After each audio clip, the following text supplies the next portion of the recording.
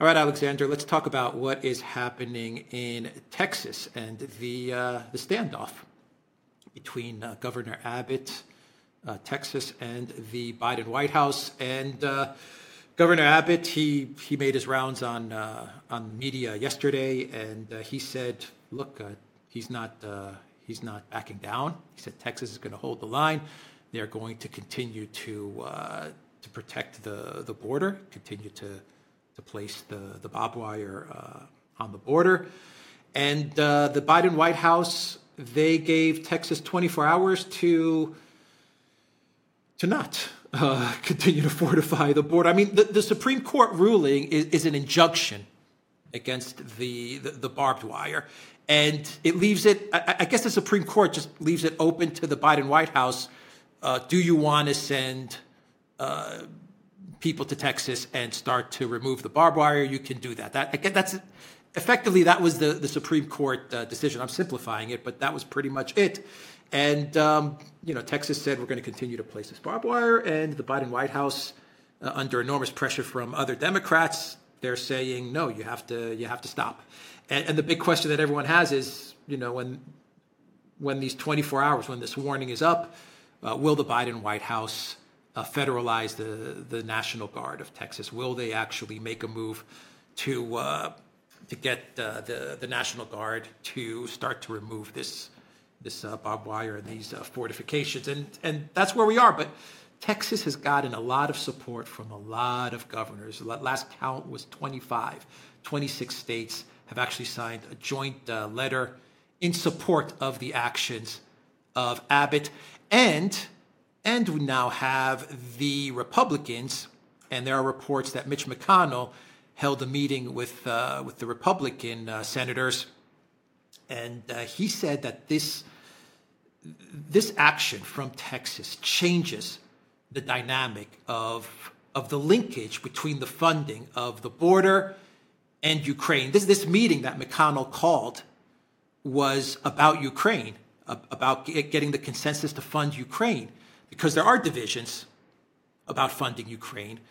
And he told the GOP members, well, we have divisions in funding Ukraine, but now with what's happened to the border and the fact that these two things have been linked up, this calls into question the entire strategy of linking these two policies up, and it looks like we might have a change in the linkage of funding for Ukraine and the border. And McConnell also said that the issue of the border is something that Trump, who is emerging, most definitely will be the GOP candidate. This is an issue that Trump is running hard on, is border security. And so that plays into all of this as well. So there's much more to this than just protecting the border, though that's the key part to all of this. But there's Project Ukraine, there's the presidential campaign, there's Trump and his campaign, and there's the question mark about what does Biden do now during an election? Does he go after Texas during an election? That's a huge risk. What are your thoughts? Indeed. Can I just say a few things? I mean, the first thing I want to say is this. I'm not going to second guess the reasoning, the decision of the Supreme Court. I mean, I haven't read the judgment, and I'm not going to say whether the Supreme Court was right or wrong in making the decision that it did. My gut instinct tells me that they were wrong, but that's my own view. I'm not going to argue that point too hard. What I will say is that Chief Justice Roberts, by siding with the liberal justices on this matter, perhaps was hoping to, what he always does, tilt the Supreme Court sometimes towards the administration, sometimes against it. He may have been thinking that he was going to tilt it in favor of the administration. What he's actually done is that he's landed the administration, Biden, in a whole lot of trouble, because this decision, as you correctly say, is being rejected by Texas. 25 states, as I understand, have come out and have supported Texas. So that's a majority of the states. And every single opinion poll that I have seen shows that immigration is a very, very big issue now for Americans. So what does the Biden administration do? If they comply with this order of the Supreme Court, if they decide to enforce this injunction, if they federalize the Texas National Guard, then in effect they're taking control of the Texas National Guard, presumably in order to bring the barbed wire down. Now that, it seems to me, is an absolutely disastrous look going forward in an election. I mean, it would be a terrible look going forward in an election. People who care about immigration and feel angry and worried about immigration, they're going to say, here's the federal government going into Texas, the one state that's trying to do something about this issue because the federal government isn't doing anything about it. Kamala Harris, who is the border czar, is absent without leave and has been ever since she was appointed. The Biden administration, Biden himself, seems to be intensely relaxed about this vast flow of people across the border. The rest of the administration also is. Most of the Democratic Party leadership seem to be. I mean, it'd be a disastrous look if they take the wire down and if he takes control of the Texas National Guard but leaves the wire up, or puts, the wire, leaves the wire where it is. Well, that will also be a crazy look because, I mean, first of all, why in that case take control of the Texas National Guard? And I can't help but think that that will upset and anger a lot of the Democratic Party's base. So this is, I didn't think Chief Justice Roberts thought of it in this way, but from the perspective of the Biden administration, this was the worst possible outcome.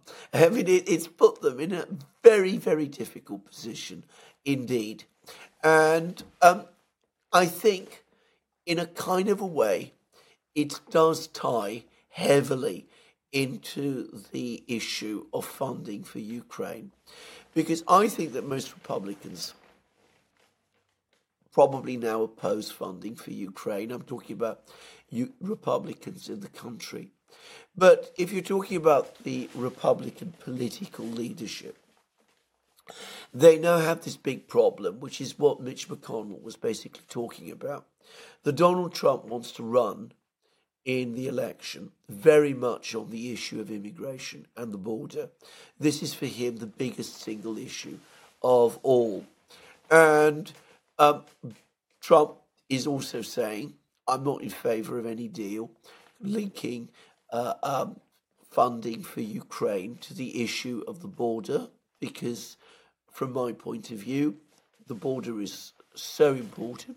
And I, of course, also oppose funding for Ukraine. So what Mitch McConnell is saying is, look, if we continue with this linkage policy that we followed up to now, we are in effect undermining the man who is going to be our candidate for the presidency in November. And that we can't realistically do. If we go down that road, we will highlight to the country the split within the Republican Party. So we are going to have to support Trump on the border issue. And that means we're going to have to support Texas on the border issue as well. And at the same time, and I think this is the other thing that he's trying to find a way around, it also changes the dynamic about funding for Ukraine, because our candidate also is opposed to funding for Ukraine. So how can we now give Biden what we want on funding for Ukraine when our candidate is saying that he opposes it? So I think this is what McConnell is now saying. And you can see how the two primary votes, the one in Iowa and the one in New Hampshire, have moved the dial politically in the United States. and how at the same time they're starting to affect national policy.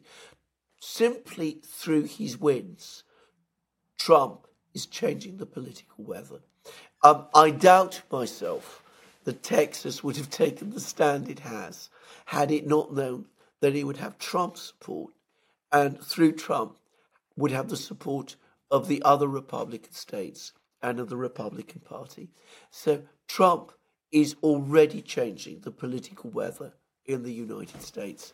And just to conclude on this, my own take on this, and I might be wrong, and understanding Mitch McConnell is a nightmare, which I don't want to try to spend too much time trying to do, and understanding American congressional politics is also incredibly difficult.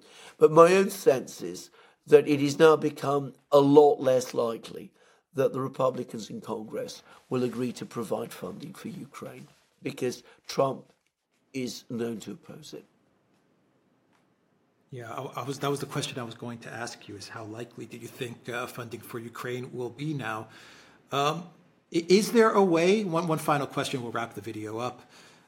Is there a way that McConnell and Graham and Mitt Romney, people that we know are absolutely want to get the $61 billion to Ukraine, is there a way that they can delink the border issue with Ukraine and somehow get consensus with the GOP Senate and possibly even Johnson in the House in order to get the money to Ukraine in time as well, because Ukraine has a time issue as well. I mean, they have maybe until March, April, and then we're talking about perhaps a speedy collapse of the Ukraine government, the Zelensky administration. Is there a way that you can conceptualize, that you can think of, that McConnell may maneuver to pull this off? Because in the GOP, you do have McConnell, Graham, Romney, a lot of GOP neocons who are absolutely dedicated to Project Ukraine. But to be fair, in the Senate, you also have a lot of Republican senators who are becoming more vocal about the resistance to give money to Ukraine. J.D. Vance, Rand Paul. You can see that they're feeling more confident in voicing their opposition to giving money to Ukraine, while at the same time, they are saying, we need to secure the border. Don't link Ukraine to the border. The border takes precedent over everything else, and Ukraine, forget about it.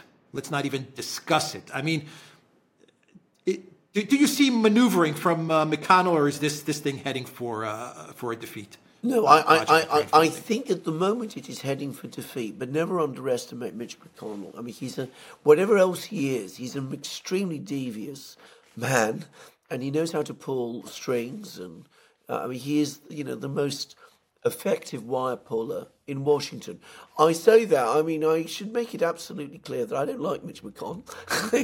just to make that absolutely, this isn't an endorsement of him. It is simply an acknowledgement of his very real political skills. But I think that if you are going to ask me, can he do it? I think the answer is possibly he can. But I think it is less and less likely that he will, because for McConnell, the single most important thing is not even winning the election. It's not Ukraine winning its war. It's not control of the border. It is control of the Republican Party, at least specifically the Republican Party in Congress and the mechanisms of patronage that go with that. And I think that he senses that if he goes against Trump at this time, when the Republican Party is now closing ranks around Trump and is doing so in every single place. I think if New Hampshire had been tighter, it was a decisive double-digit win by Trump in New Hampshire against the best funded and strongest candidate that the McConnell wing of the party could find, who was Nikki Haley. Anyway, given the fact that the Republican Party is increasingly closing ranks against Donald Trump, given that within the Senate, amongst Republicans in the Senate, he now has a very strong potential adversary, who is J.D. Vance. And I mean, I think J.D. Vance is looking increasingly more impressive by the day.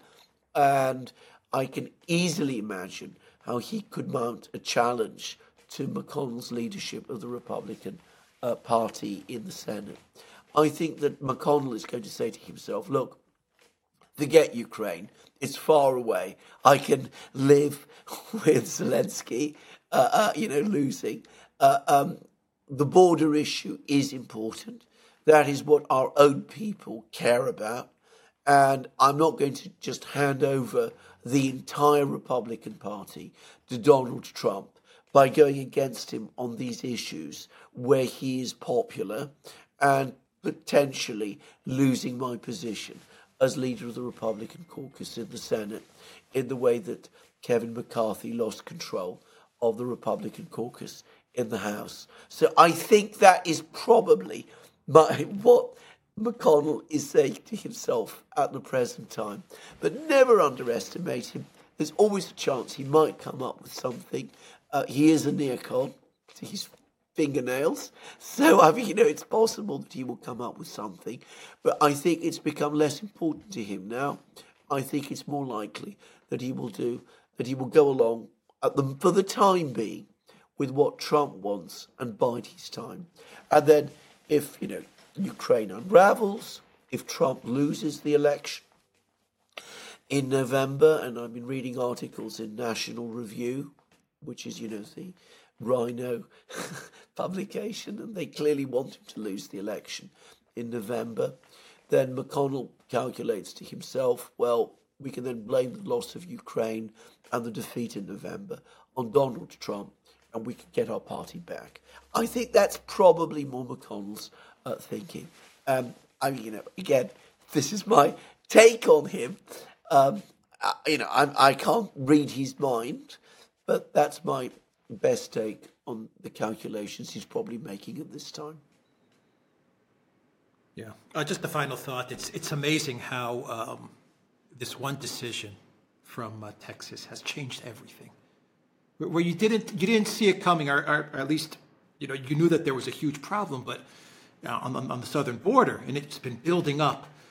But this one decision from Abbott and from Texas, and the people of Texas, I do believe that there is a majority in Texas that is supporting Abbott, a strong majority. I could be wrong about that, but the way it looks like, there is a strong majority of the people in Texas who are supporting this decision. This one decision has changed so much of everything that we were talking about just a couple of weeks ago with the southern border, with Ukraine, with the elections and Trump and Biden. It's changed everything now, and I just wonder if Biden will dare to cross that Rubicon and actually go after Texas. I mean, I wonder if his team will actually make that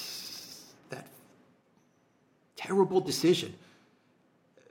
Because, in much the same way that it looks like BRICS or Russia is 5 or 10 steps ahead of the Biden White House, I just get the sense that Texas, this is my sense, I could be wrong about this as well, but my sense is that Texas, and perhaps Trump working with Texas or advising Texas, the Trump team, and various Republicans are 10 steps ahead of the Biden White House when it comes to this.